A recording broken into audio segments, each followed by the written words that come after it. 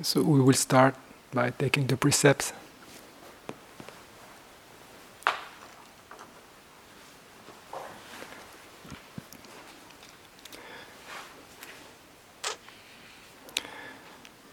Aham bhante tisaranena saha attanga samanagatang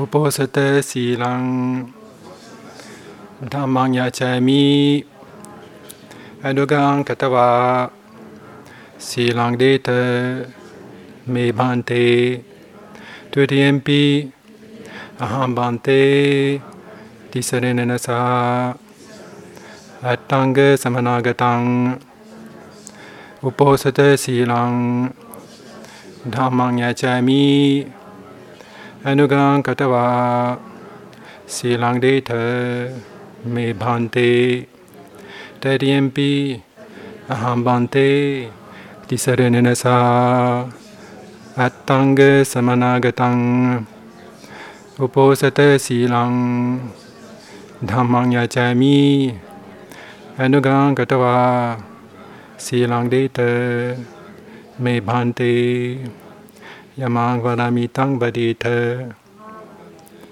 Namo tassa bhagavato arahato samma sambuddhassa.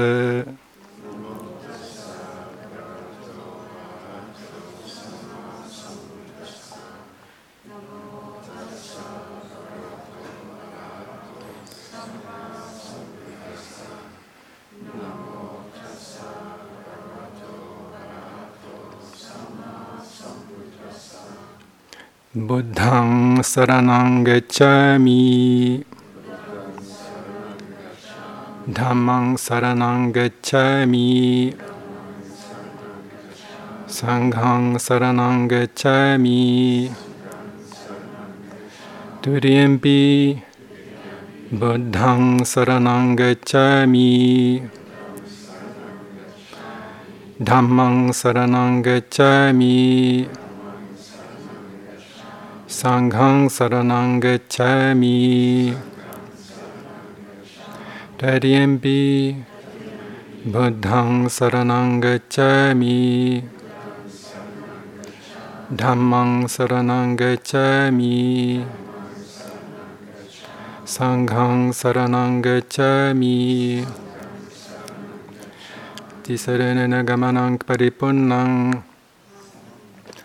Panatipata Veramani Sikkhapadang Samadhiyami.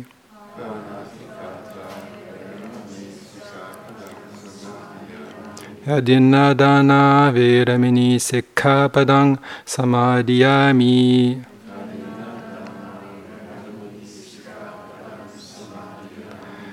Brahmacharya Veramani Sikkhapadang Samadhiyami.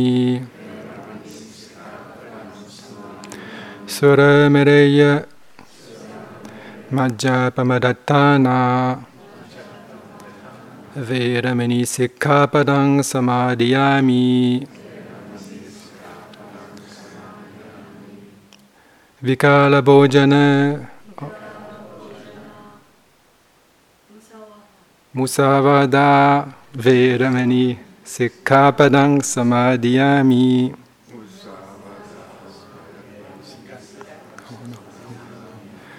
Vikala Bhojana Veramani Sikkhapadang Samadhiyami.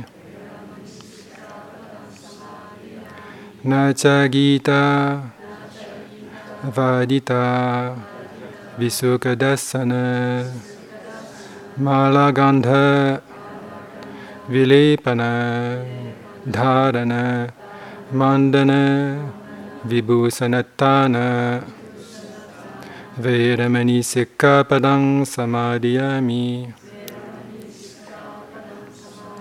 Uchchasayana Mahasayana Veramani Sikkhapadang Samadhiyami. Now for sharing the merits. Idang me silang asavakayang Vangotu idang me punyang nibbanas pachautu idang me punyang sabbasatanang bhagimi te sabbe me samang punyabhagang labantu. Sadhu, sadhu, sadhu.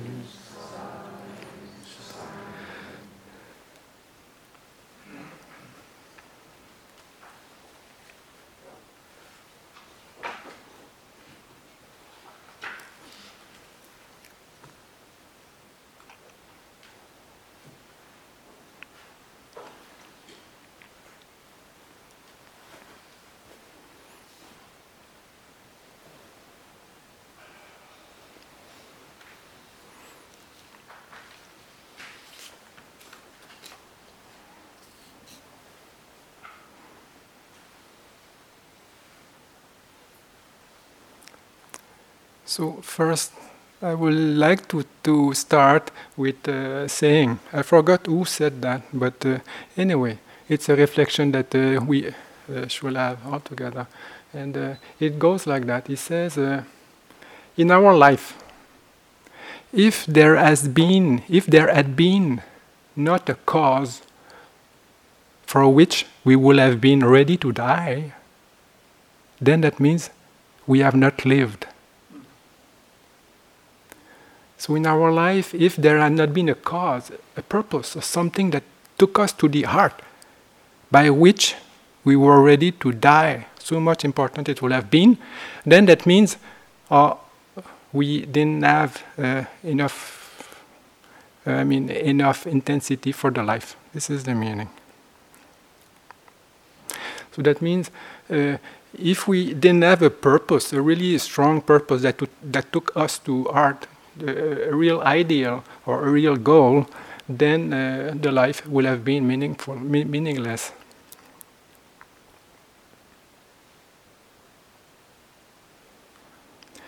So the meditation shall bring us back to what is most essential and meaningful to our life. So we have to make our goal ourselves and create our own way to reach it. What the Buddha or what the Buddhist texts they say about that. So but I will take a quotation from that is very common, and this is the search for enlightenment. When the Buddha started this search, when he started to question life, and then was motivated to go and renounce the life, what was his purpose and what was the motivation that was behind that? So here they say, in the text that you can find that easily. Because before my enlightenment, while I was still only a non-enlightened bodhisattva, I too, being myself subject to birth, sought what was also subject to birth. Being myself subject to aging, sickness, death, sorrow, and defilements, I sought what was also subject to aging, sickness, death, sorrow, and defilements. Then I considered thus, why, being myself subject to birth, do I seek what is also subject to birth?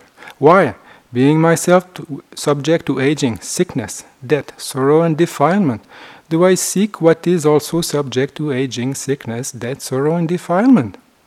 Suppose that, being myself subject to birth, having understood the danger in what is subject to birth, I seek the unborn, supreme security from bondage, nibbana. Suppose that being myself subject to aging, sickness, death, sorrow, and defilement, having understood the danger in what is subject to aging, sickness, death, sorrow, and defilement, I seek the unaging, unailing, deathless, sorrowless, and undefiled supreme security from bondage, nibbana.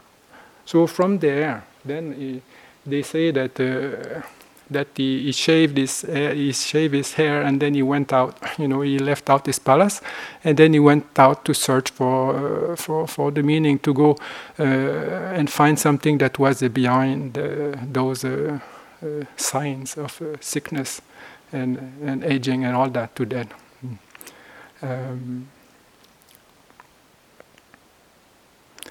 So also in another text they say, regarding when he was meditating, or at a certain point when he was doing his practice, that he said okay, he said.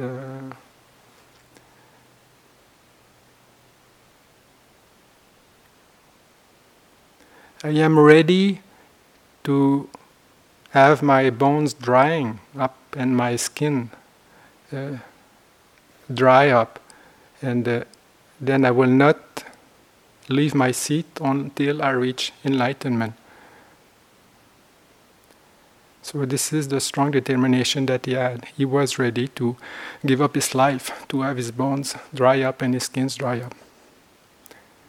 So before you reach that point, we are not interested to have your bones and the skin dry up. Today we will talk about balancing the faculties and also balancing our practice.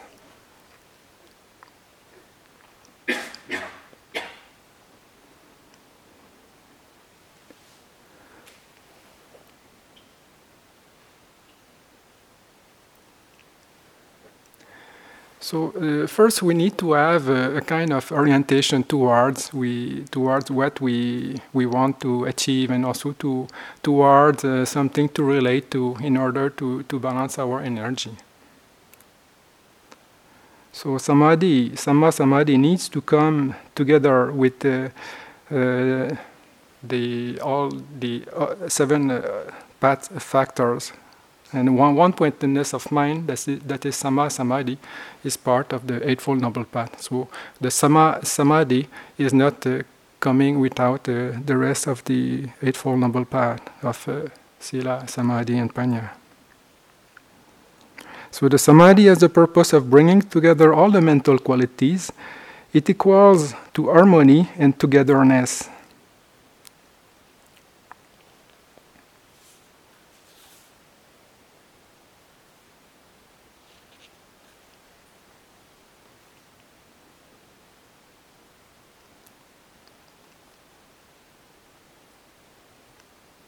So with Samadhi, we can uplift our mind, and then we have the mind put together, and the mind is one-pointed. So to Samadhi also there are many facets, like many meditation subjects, by which we can exercise our mind in order to have that balance and orientation towards directing our energy. So, for example, we can meditate on metta, or on death meditation, on Buddhanusati, or Dhammanusati, or generosity, or about the Sangha, and about peace, and things like this.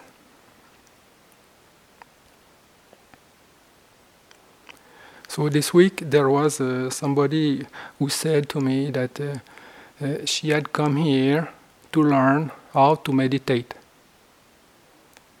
I think that's very good, and this should be our purpose, because we can learn about methods, we can learn about techniques, and this is what we are giving. You go to someone and they can teach you methods and techniques, but how to meditate, how to put these techniques and methods into practice, this is something that has to come from ourselves. This is something also that we are learning by practice. And this is what should be our goal here. And by the way, it took Buddha 6 intensive years of practice to come to some realization. So it didn't come at once, and he really gave a good deal of effort to achieve what he wanted to achieve. So, like any art, like dance or music or medicine or any craft, you have some techniques that are associated to that, but the techniques are just the tools to achieve the art itself. And the same thing with meditation. We are learning methods and techniques, but actually it has to become an art of living, but also an art of being peaceful. Because if we are not peaceful, then it's difficult to make our life harmonized and peaceful. So to learn about method, already you have been given, you have been also practicing probably many types of method, and now you are practicing anapanasati and the 4 elements and other things. So these are the method. But to learn about ourselves, then we need to know how to adjust our faculties in regard to our objective. And this is the balance.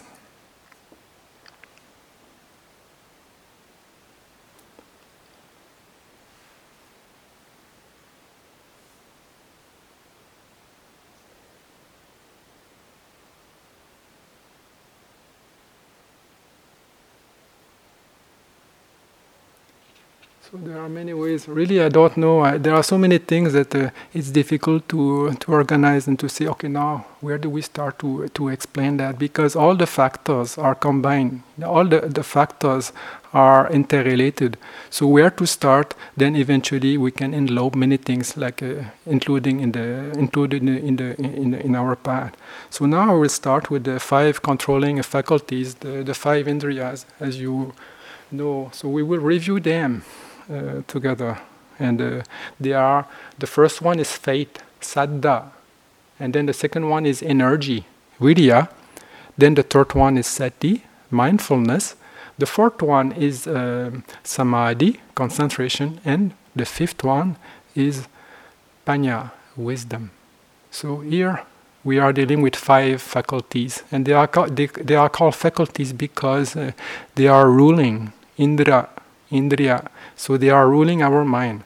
Because of that purpose, we call them the faculties, and because of their predominance, having them as the ruler, then all the other mental states and mental concomitant would follow them. So that's why they need to be balanced. So the first one of faith, saddha, is a very important factor. But if we have too much saddha, then it can unbalance and weaken the other 4 factors of the indriyas.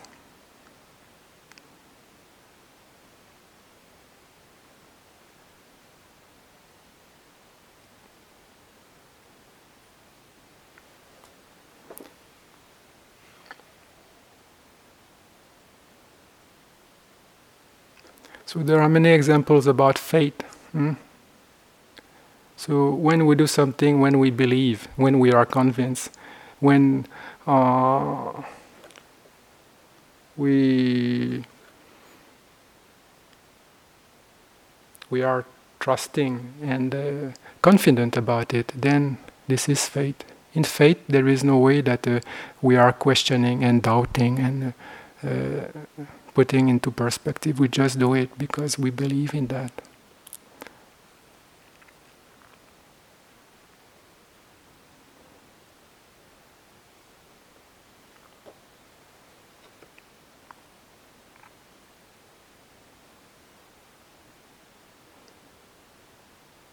So with the meditation, it's the same thing. We have a meditation subject. So we need to have faith in that. We need to believe and we need to trust that that meditation subject is going to give us the results that we are aiming at. We need to have full confidence in what we are directing our mind to. This is one thing. If we don't have confidence that anapanasati or the meditation we are practicing is going to bring results, then we are not going to succeed. And if we are always questioning the validity of the meditation, it is the same thing. We are not going to succeed. This is one thing. So the other aspect also is about ourselves. We think, the meditation is good and it brings results, but I am not fit for that, or I will never succeed in it. And then you get discouraged because you don't have faith in yourself. So those are the two aspects. We need to have faith towards what we are involving ourselves, and we need to have faith in ourselves, the commitment that we are ready to give to it.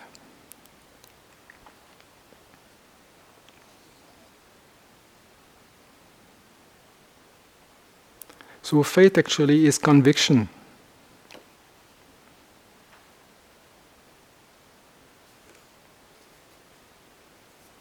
But also faith is inspiration. And with the inspiration we get the aspiration. So it brings together an aspect of ideal, an aspect of goal, that's something we want to realize, and also an aspect of uplifting the mind, the aspiration, the inspiration that the object is, or the goal is giving to us. Here I would like just to suggest something that, like, there are so many things about faith. You know about faith, you know about object of faith. So I would like you to reflect just a few minutes in silence, and the example that I will suggest to you is you can take a break. You can take a break, and then you can think that you're on the top of a mountain, because the top of mountains are very inspiring for many of us. Why? Because we see very far, and then we are not limited to ourselves. We have a huge horizon. We are in touch with the sky, and then we forget about those problems that are taking us deep into the worries of life and the worries of the earth.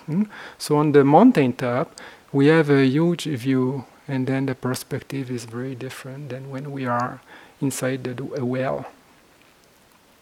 There are some places, like in a monastery in the east, where sometimes when they have mountain, then they always put some meditation things there, like a pagoda, or they will put also meditation halls, or they will put place to meditate. And very often people will gather in these summit. They will gather in this place as a community, and then they will do meditation together, or they will discuss together, or they will do something together. But the fact that the place is so elevated, it brings a sense of it brings much space into our mind. So now, for a few minutes, think that you are on top of a mountain, and think also that the whole world is yours.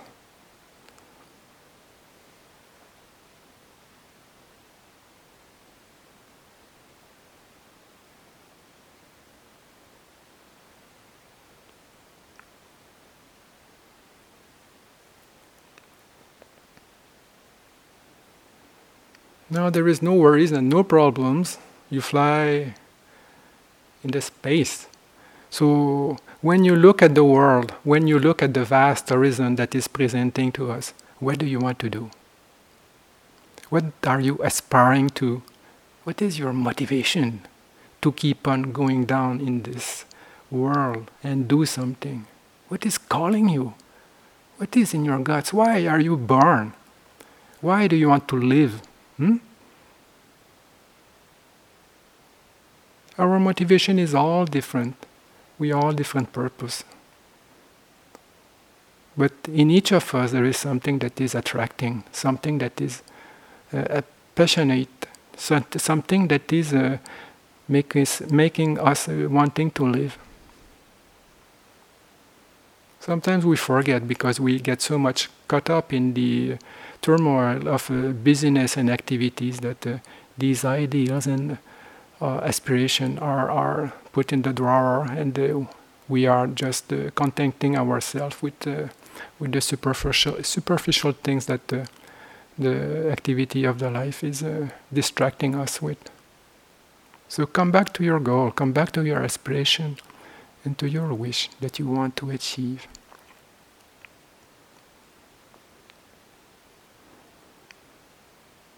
So once you have that aspiration and that goal, then there is no doubt you want to achieve it. And there is no doubt also that you will achieve it because you want it. So if you don't achieve it, or if you don't put some effort to achieve the goal, then you feel that you are not alive. So whether you achieve it or not, this is what you want to do. So that wish and that strong desire, we should put it back in our meditation, because meditation is the way that we are getting in touch again with our aim, with our purpose and ideals. And meditation also is going to help us to discipline our mind, and then also to clarify our vision, clarify our means, and clarify everything that will put the things together. So now you are all here, and then you are meditating. So the aspect of faith, is something that we have to find for ourselves. There are many stories in the books, they talks about many things that the faith is so strong that it make people lift in the air, or many things that are really astonishing. So this is the power of the mind. This is the power of enthusiasm. So faith has an aspect of enthusiasm. Do you know what is the meaning of enthusiasm? It comes from the Greek, and it is a word that is connoted with theos, that means God. And the meaning is that to be possessed with gods. To be possessed with gods. Gods in the plural, because the Greek were believing in many gods. So when we are enthusiastic, we are full of gods. We are full of light. We are full of that type of sparkle that makes us alive. So faith is bringing that type of enthusiasm. And that enthusiasm, we should always have it when we are living, and also when we are practicing our meditation. If this is fading, then we should light it a little bit. So enthusiasm is connected with faith. And also it is connected with energy. When we are enthusiastic, then there is nothing that is on our way. There is nothing that can block us at wanting to achieve our goal. So this is a little bit the aspect of faith. So faith is really important. Are there any other aspects of faith that you are thinking about? Like you have faith in a teacher, or you have faith in a spiritual, enlightened person, or you have faith even in somebody who is teaching you, or somebody who is showing you something in a craft or anything. So the faith is there. So the faith should be there, and the faith is going to give us the energy to achieve our goal. So the second controlling faculty is the one of virya, energy.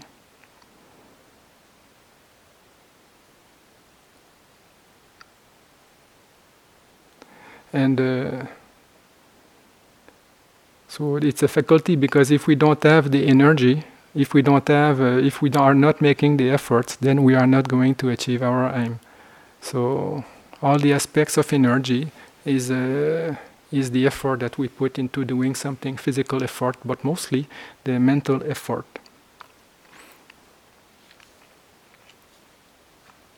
And then we see also that, like now I am speaking about the five faculties, the five indriya. Now I am at the second one, vidya.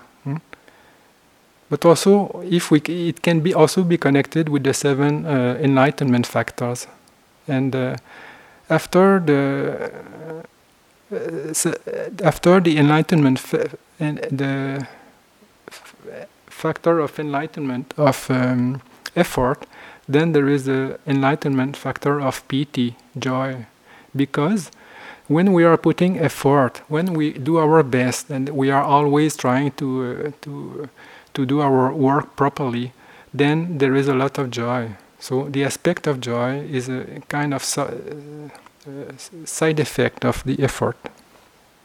So, but it's not one of the controlling faculties, but it comes together with it.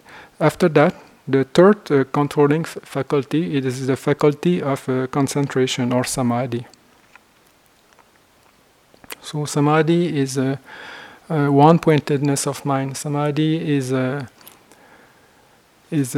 togetherness, is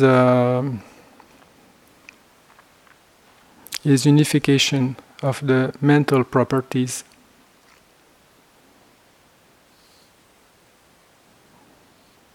And the fifth faculty is the faculty of wisdom, discernment, discrimination,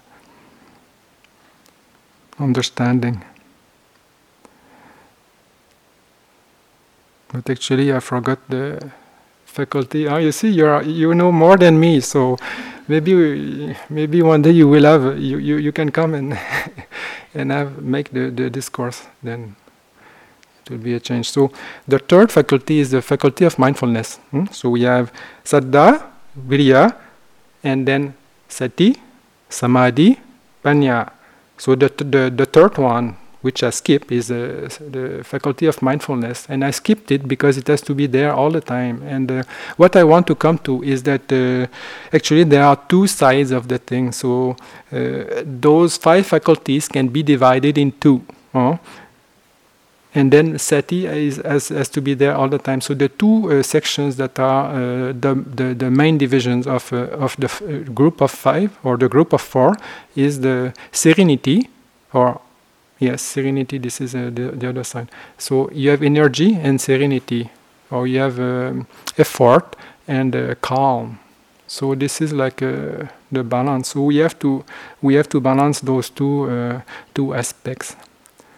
But also in more detail, we see that the faculty of faith has to be balanced with the faculty of wisdom. Because if there is too much faith, then the tendency will be to believe anything or to believe something that is wrong, and to believe someone that is also not so good. So we can get cheated, and then we can get fooled around because we have too much faith. We don't have enough discrimination. So faith, the enthusiasm, needs to be combined with the wisdom. And the wisdom faculty, the 5th one, has to be combined also with faith, because too much wisdom and too much discrimination and discernment will bring someone to be very crafty and always finding tricks to go around and never do anything, because the person is so analyzing. He has so much ability to discern, and that he becomes a little bit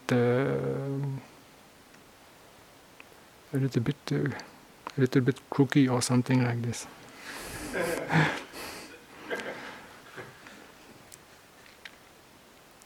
So it is also the 5 faculties.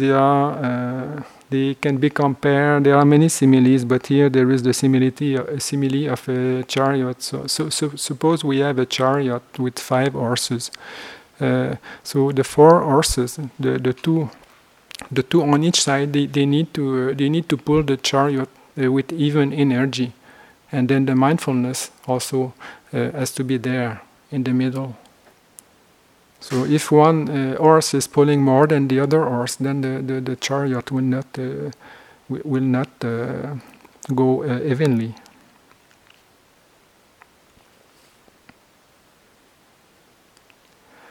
Then also if we go to the 7 enlightenment factors, then it's the same thing. Like they are very much parallel.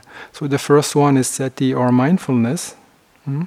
Then the second one is Dhammavichaya, the faculty, the factor of investigation of state. And the third one is the factor of effort. Then the fourth one, sati. Then Dhammavichaya. Then virya. Then piti. You have a lot of joy. Then after that, passaddhi, the tranquility and calmness. Then samadhi, and then the last one is upekkha. So although they should be balanced, although also again we can divide those seven factors into two groups. Like the group sati we put aside. Sati has to be there all the time. Mindfulness has to be there all the time. But the two groups will be, one group is the group of energy, the group of effort. So we will have Dhammavichaya, the discrimination of states, then Viriya, effort, and the piti. So those are the sides of energy and effort. And the other side, which is counterbalancing that aspect of energy, is passaddhi, tranquility, then samadhi, concentration, and the other one is upekkha, equanimity. So those two groups eventually have to be balanced and they have to be equals. But also they can be developed. So the 7 factors of enlightenment, sometimes we can take only one and work on that, only on one factors, and try to develop it, like to develop more energy, or to develop more mindfulness, or to develop more investigation of state. So sometimes also we can see that there is a gradation there. So the first one is mindfulness. So it is starting with mindfulness. We have to be aware of what is now, and then also what is in our mind and where we are, and we should be very much mindful of the object that is presenting to us now, or the object that is presenting to us when we want to be aware of. So mindfulness is the first one. Then after that, the investigation of state. So if we are not able to discriminate and to investigate what is going on with our meditation, or what is going on towards our life, and to be able to analyze and distinguish between good things and bad things, or also to be able to distinguish the quality of our mind in the sense of balancing the faculty. So what is the aspect of the mind that is balancing the faculties? It is the factor of discrimination of states, the factor of Dhammavichaya. This is what is going to see if we need to put more effort, or if we need to calm down a little bit. So once we have discriminated what is good to do and what is not good to do, and then we are determined to do it, then the effort is there. So we are putting effort into our goal.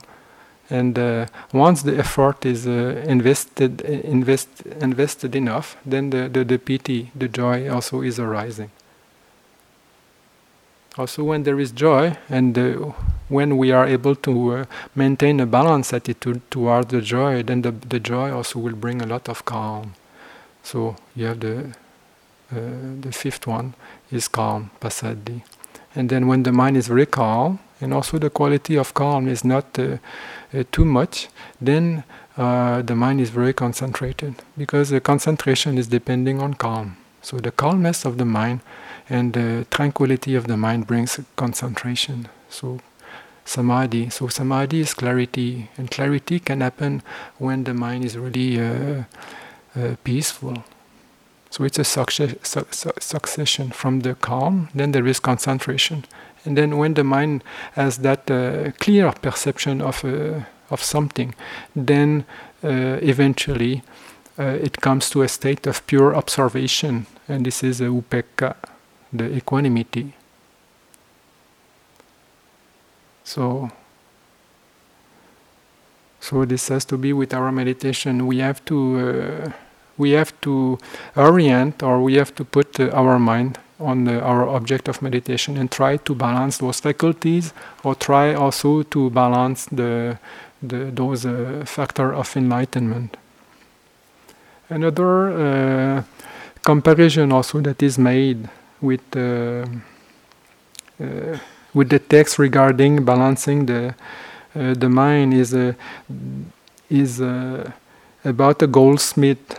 And they compare the purification of the mind, or they compare the refinement of the mind to a goldsmith who is working for jewelry, and he is trying to melt or to make the gold workable for his purpose. So when that person is doing his craft, then he puts the gold into a vessel, and then he puts the vessel on the fire, and then he has to melt the metal properly so that he can do whatever he wants to do. So when the person is doing that work, then sometimes he has to blow wind on the fire so that there is enough heat to warm up the metal. Sometimes also, when there is too much heat or when the fire is very intense, then he has to calm down and sprinkle some water on the fire so that the gold does not get burned. And sometimes also, when the fire is going evenly and everything is fine, then he just has to observe with equanimity. So they say that a meditator needs to do the same thing. From time to time, we need to look at our mind and then to see if we are putting too much effort or if we are too lax. And also we should see sometimes that if everything is going very fine and everything is very balanced, then just to be able to observe. This is a very delicate thing, but this is the perfect balance of the mind is observation. So sometimes when everything is fine, we can start to worry or to think about, it's not enough or it's too much, and then we get involved again. Instead of just letting the things go, we get involved and then we activate things that don't need to be activated. So the quality of equanimity is very important. So here, with that, with the example of the goldsmith, we have three aspects that we need to take care from time to time. So it is effort, then equanimity, and effort, and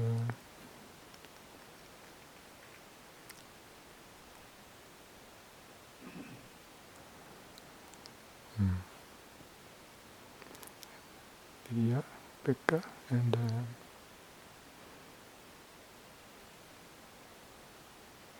and samadhi. Yes. So samadhi represents the tranquility of the mind. So virya is more in the sense of putting forth energy, but samadhi is calmness. But it is different than upekkha.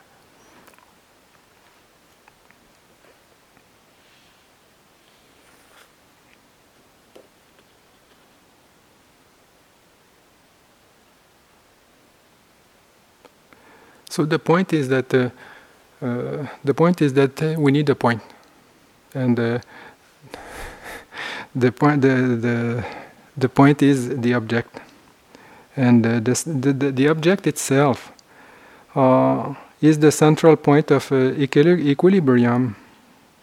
Like when you go into a canoe, when you go into the canoe on the river, then when you put your feet in the embarkation, you have to be very careful to put it right in the middle. So you fix a point on the floor of the canoe, and then you hold the canoe by both sides, and then you keep your mind and also you keep your weight equally distributed on the two sides of the canoe.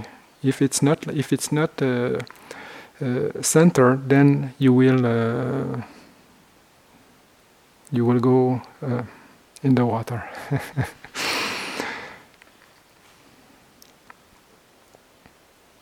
So it's the same thing with our mind. So we have the objective, no? The object is our objective, and the objective is the goal.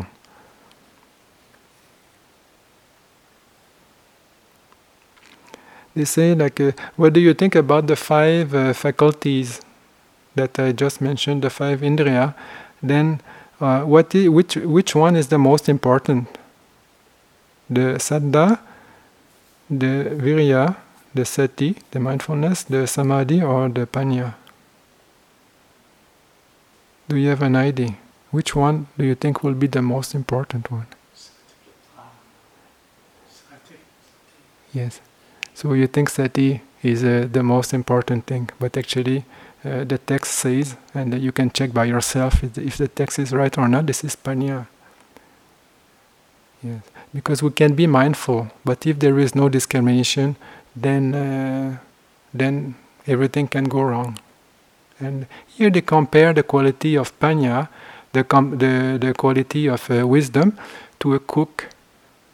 And they say that the food without proper preparation is tasteless and it's not really appetizing.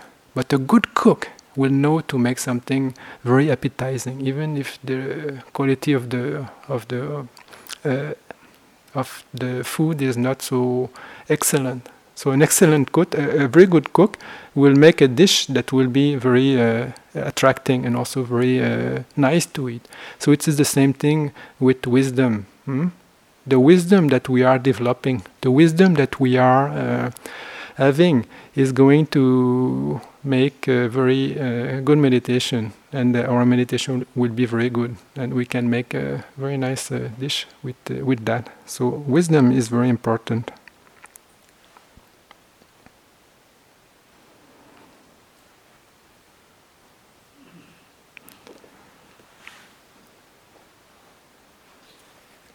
So I think you have learned, by your practice you see much how to balance your faculties. And as you have seen now, I will talk about something else related to the text. As you probably saw, we like to refer to books, and so now I will refer to a book, and I will see how we apply that. This is the Vimutti Magga, a book a little bit similar to the Visuddhi Magga. So here is probably a simile that you know, but we will try to explore it.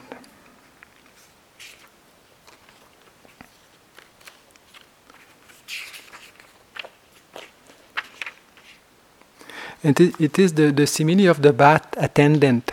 You know, in the first jhana, in the text they say that the first jhana, when somebody attains the first jhana, then it is like a bath attendant. So I will read it. You can continue to meditate and think a little bit. So, just as a skillful bath attendant or his apprentice heaps up bath powder in a lovely copper vessel, adds water to it, kneads it, and makes it round, saturating it so that it adheres and does not scatter. Just so a bhikkhu, having calmed his body and mind, produces joy and bliss and lets it evenly moisten and saturate him, in such a way that there is no part of him that is not saturated with it. There is no place in his body or mind that is not saturated with joy and bliss born of solitude. Like the skillful bath attendant or his apprentice is the yogi.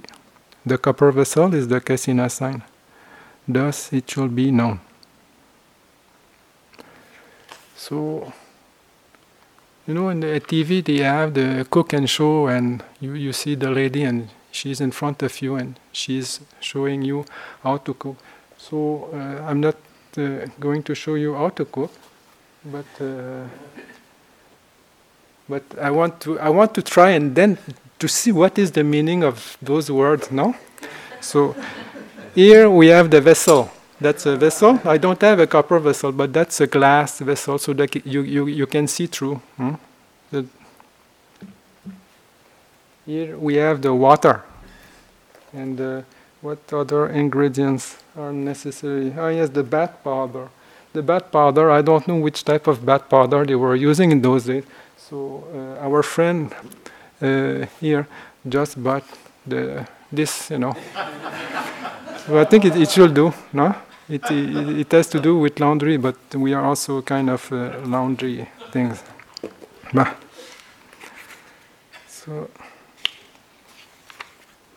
now they say that the copper vessel, the vessel contains the bath powder, which is made fine and bright. So the kasina signs contain the earth and earth, out of which one produces joy, which is soft and pure, therefore bright. Because the mind and the mental properties fill the object, the copper vessel is said to be like the Cassina sign. Mind and the mental properties are like the bath powder. This, it should be understood. So here they say that the mind and the mental properties are like the bath powder. What is this? So here it is written anyway. Don't you see the brand? But it is written concentrated. So at least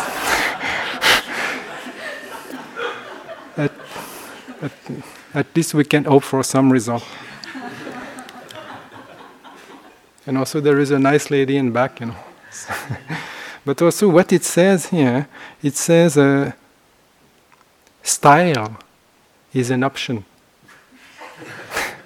Clean is not. So that's meaningful. Style is an option, but clean is not. So, so the style actually, we can have all kind of style. But this is like the meditation. We can choose our meditation object.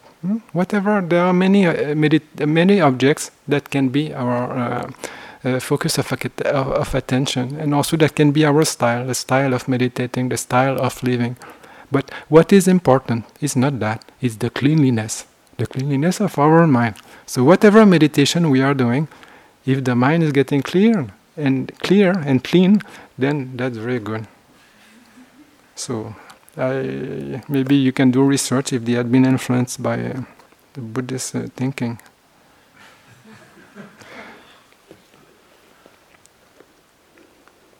So we go slowly, no? You are not in a hurry. So I don't know if it's going to work also. Yeah, that's enough. So here is the mind and the mental properties, and this is actually the meditation object. The Cassina, or the object of Anapana, or your object of meditation is represented by the ball. So what do they say? What else do they say? They say, as the bath powder, owing to coarseness, does not adhere and is scattered by the wind.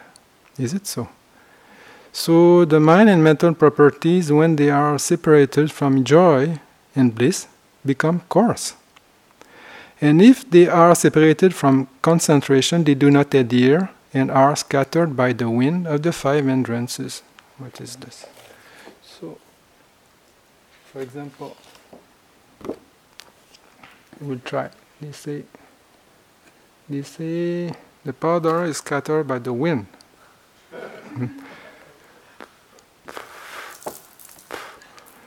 That's right.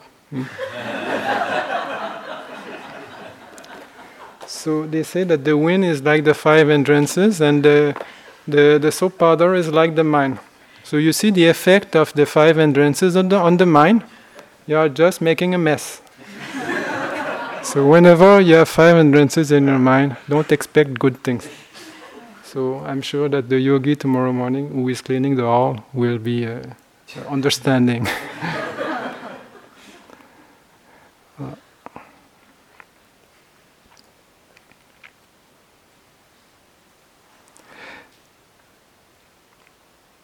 So therefore it is said that the bath powder is like the mind and the mental properties.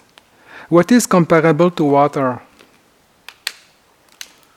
Namely, joy and bliss and concentration. As water moistened, renders malleable, makes it sound, round, so joy and bliss moisten and render malleable the mind and the mental properties and produce concentration. Therefore, water is like joy and bliss. Like the stirring of the bath powder with water, are initial and sustained application of thoughts. Thus, it should be understood. So here we have the mind. The powder, they say, no, it's a simile. So we have to do like the bath attendant. So any of you is a bath attendant or has knowledge about it?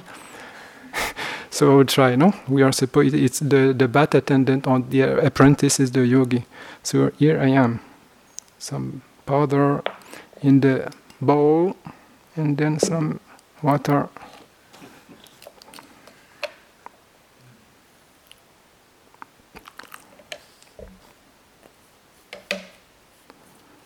You see too much water, so if you have too much joy, it's not going to work very well. So in that case, you put more powder.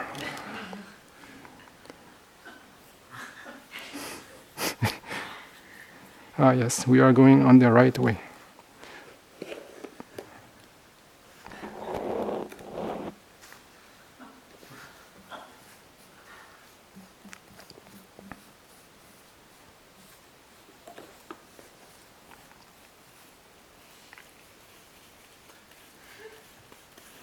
Yes, it's working.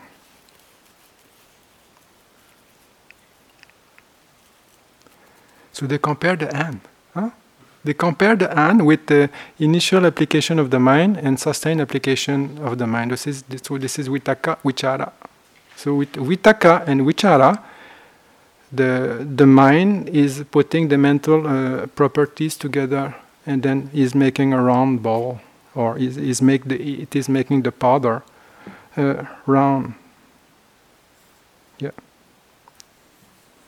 You see? Strong. So what do they say after that? Namely, initial and sustained application of thoughts. This is the rounded things. So this is the rounded thing. As a skillful bath attendant puts the bath powder into the copper vessel, mix it with water, makes it round with his hand, and having made it round, he rounds it further with more wet powder and puts it. Actually, they even say that you should put more wet powder. So I was correct, and puts it into the vessel without a scattering. So the vessel is very important. You have to put it there. So does the yogi place his mind and mental properties in the object? Wow. So does the yogi place his mind and mental properties in the object and produce a tranquility well. So that means we need to put the mind, think about that, we need to put the mind in our object of meditation. So whether it is anapana, or whether it is a kasina, or whether it is a four element, or the meditation on metta, or the meditation on death, the mind has to apply itself towards that object of meditation.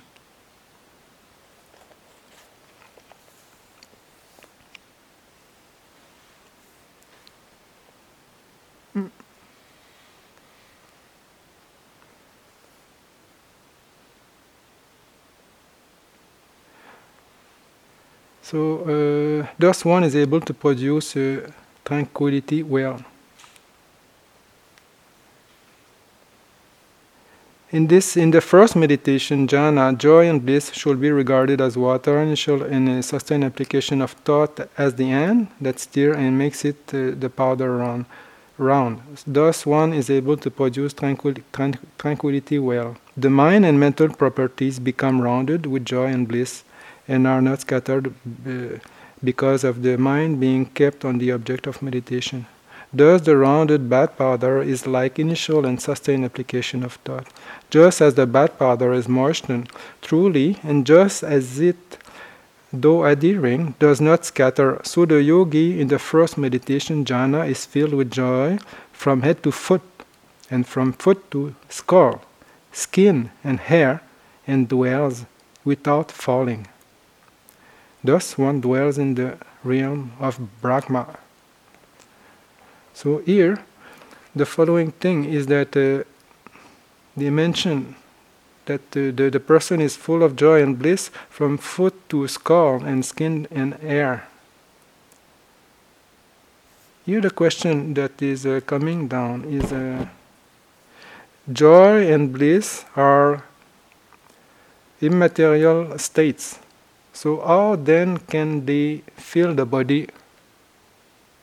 So that's a question. Then the mind, the joy and bliss, this is a mental thing. So how can it feel the body? And here they just simply say that the mind depends on matter, and the matter depends on mind. Therefore, if mind is full of joy, matter also is full of joy. If the mind is full of bliss, matter also is full of bliss. And again, matter that is bliss produced causes calm of body.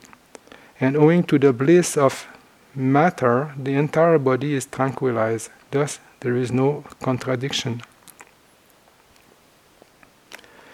So this point also is mentioned in some of the other commentaries, and that point had been a kind of a controversial point at some point, because they say, no, some people were saying, no, it refers only to mental states, so the body is just the mental body. But other people who just take the description there, they say, no, it's not the mental body, it's the physical body. So the fact is that the mind is affecting the physical phenomenon. So when the mind is full of joy and the mind is full of bliss, then also the body also is full of joy and bliss. So it doesn't mean that you put the body in the bowl. No, the powder and the water is just mental properties. And then the object is the bowl is just the object of meditation. So when you put your mind in the object of meditation, and then you make joy arise, and the bliss also arise, then that joy and bliss, the water is just filling the soap powder, and then there is no part of that body of soap powder that is not filled with the joy and the bliss. But this is the mental body, this is the mental properties, but the mind cannot be separated from the body. So this is the meaning. So when the mind is fully in the meditation, fully absorbed in the object of meditation, then the body also is participating, the body is completely there. But the point is that the point is the object, is the bowl. So if there is no bowl, and then if you start to get your powder here, you start to get your powder, and never mind, no, we are for a mess, so we'll make a good mess. So if you have your powder, now you have your joy and your bliss, and that's fine. And then you decide, yes, you concentrate just on that mental property, and then you say, yeah, that's good. Then you put a little bit more joy and bliss. That's not good, and you are not going to be very successful with this. Why? Because you have lost your object. That is, you have lost the bowl. So if we don't have the bowl to put the mind in, and always apply the mind in that object, then easily the mind will get dispersed, because it's not stable enough. Joy can be an object of meditation. Bliss also can be an object of meditation, but it will not have enough consistency to reach the jhana. It can keep someone only to the upachara samadhi. So this is the difference. So the objects that will lead someone to, next week we will try to analyze and investigate the relationship with the object of meditation, and the possibility for them to lead us to specific jhana.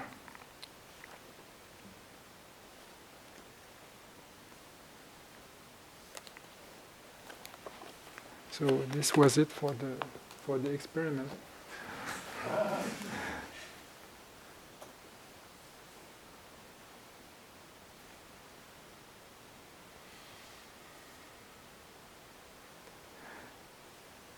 So also the different object, like we talk about balancing the mind.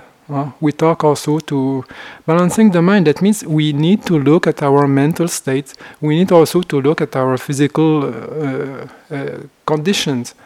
And from time to time, we need to adjust. We need to adjust with to motivate ourselves. We need to adjust by calming ourselves, and then also to reflect also a little bit, about the meaning of all what we are doing, and just trying to be happy, to be motivated enough to continue and to have to develop some perseverance in what we are doing.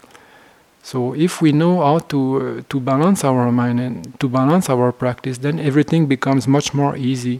Everything also becomes much more fruitful because we like what we are doing. So it makes a big difference. So whenever you see that there are some difficulties or only with one meditation object, because for example, now the instructions is only, now you stick to your meditation object and then don't leave it. So, but because if we say it's very easy to be aware of the mind, it's very easy to observe everything, but it's more difficult to observe the ball. But the ball is very important. The object of meditation also is very important. So that's why if we tell you, now please observe the ball here, then if you observe the ball, you will see the bath powder is in there, and then the water is there, and then you will see the hands squeezing that thing, So the fact of putting your mind on the ball, everything will be perceived. But we tell you, no, don't look at the mind. Now just stick your mind to the object. Just stick your mind to your meditation and don't investigate so much. Because eventually, when the mind is very concentrated, and then also the faculties are balanced, and then you have attained a very satisfactory degree of concentration, then at that time we say, okay, now investigate the jhana factors, or investigate the mind, investigate all the mental properties that is coming together with these states of mind. So only after that, only when someone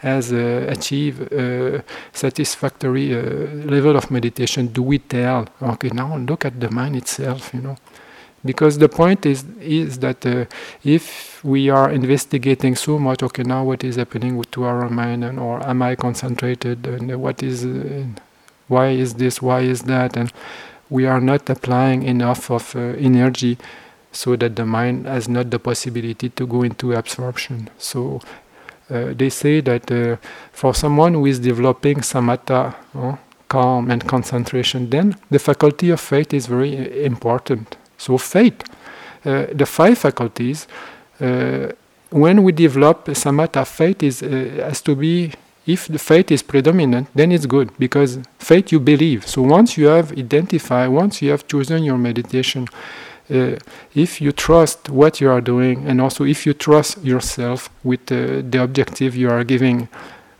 then that faith is going to make you achieve.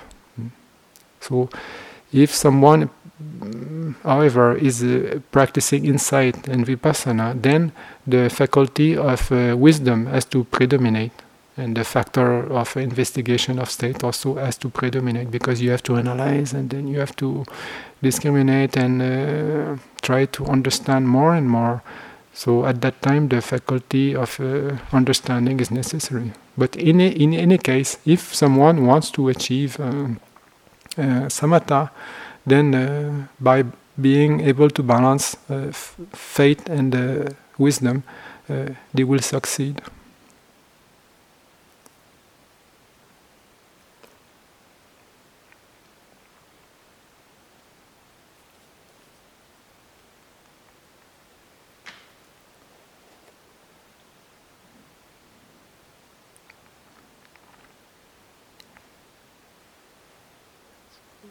So regarding the chanting in the morning, I don't remember exactly what I told you last week, but it seems that you have lost a lot of enthusiasm regarding the chanting. It seems to me. So you have to remember, like if you have been to Asia, you will see that when the monks or when the people are chanting, very often it's very cacophonic. So don't worry now. Don't worry so much about chanting together or anything. Just chant. Just try to have the meaning of the words in your heart and try to pronounce. Try to express it as you feel like. And also there is one correction to be added on the sheet here. I don't know why, but when the Pali, when it says. May this merit of ours be apportionate to all beings. Then on the sheet you have idang no punya bagang sabbasatanang. So this is the last phrase. So what is needed to add is idang no punya bagang sabbasatanang bagema. Because it's our merit that we are sharing. So Bhagema means sharing.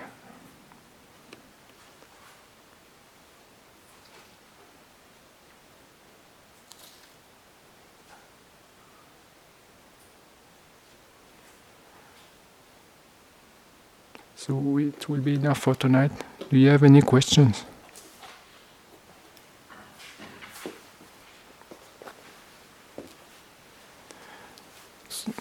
Yes. I have two questions. And one is from that simile that you read from the Buddhi Maga. Yes. Or not the simile, but the description of the body being infused with bliss and joy and so on. Yes. I sort of had this, and I don't know about this because I don't have a child, but I sort of have the sense that in the system that we're learning, when you're absorbed, when you're paying attention to the nimit and becoming absorbed, there's no particular sense of the body. Here's the head. The whole point is that the object is. Yes. So I asked that question to many teachers, and also the texts themselves, not only in the Vimuttimagga, but that simile is given everywhere. So there is definitely no separation between the body, the physical experience of jhana and the mental experience of jhana. There is obviously no separation. But the thing is that somebody will experience joy and bliss from head to feet. He will be saturated physically with that, and this comes naturally when the mind is getting well in the meditation. This is a side effect, and but when someone is in the jhana, then the body goes in the background, and the mind is just with the object itself. So when you are going out of jhana, then you see that the body is very light and the body is full of that kind of bliss. And also before getting into jhana, it's the same thing. The body feels very light, and you are full of those mental qualities that are very positive and very special. But in the jhana itself, it's not. You don't look at that. And so in the jhana, you are just with your object, and then you don't look back. Okay, now I am experiencing all those things. In the experience itself, the mind is with the object of meditation. But of course, if you are looking at the body before or after, or even when you are in the bliss of absorption, then you just the body is almost floating in the air. This is what is described, and we cannot say the real experience of jhana is not different from whoever is practicing jhana. So if this describe jhana like this, it seems that this is what has to be expected. But the detailed technical point is that is just that if the person is just absorbed in the object, then the mind goes in the object, and because the mind is fully absorbed in the object, then the side effect, like when you do the vipassana, you analyze the body constituent, and then you see that the mind is able to influence the body a lot. The mind actually is able to create a matter that is physical. So when the mind is deeply concentrated and deeply full of joy and bliss, then that joy, that purity of mind is also affecting the body, and the purity of mind also is also creating a type of material qualities that can be felt.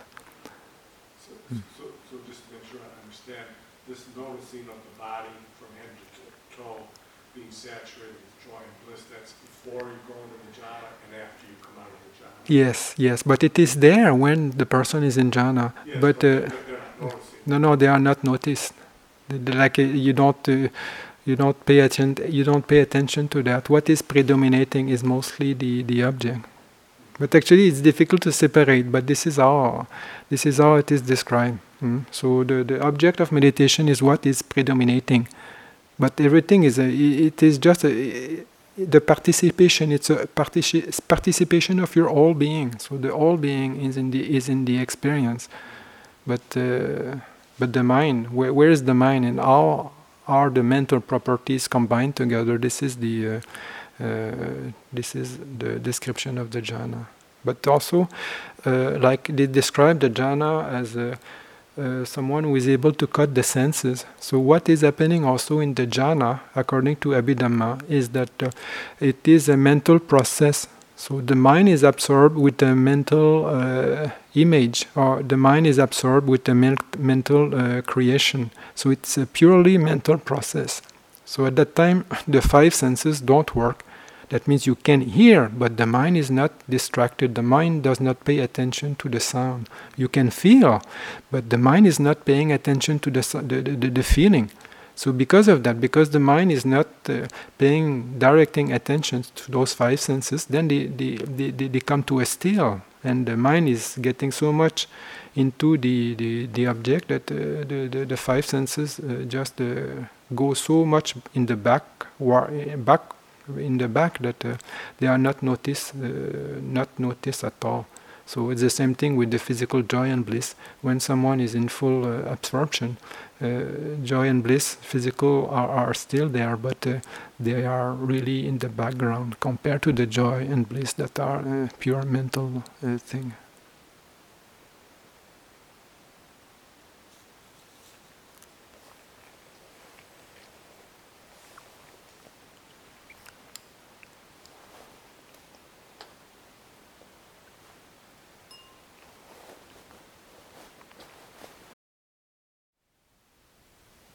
Thank you for listening.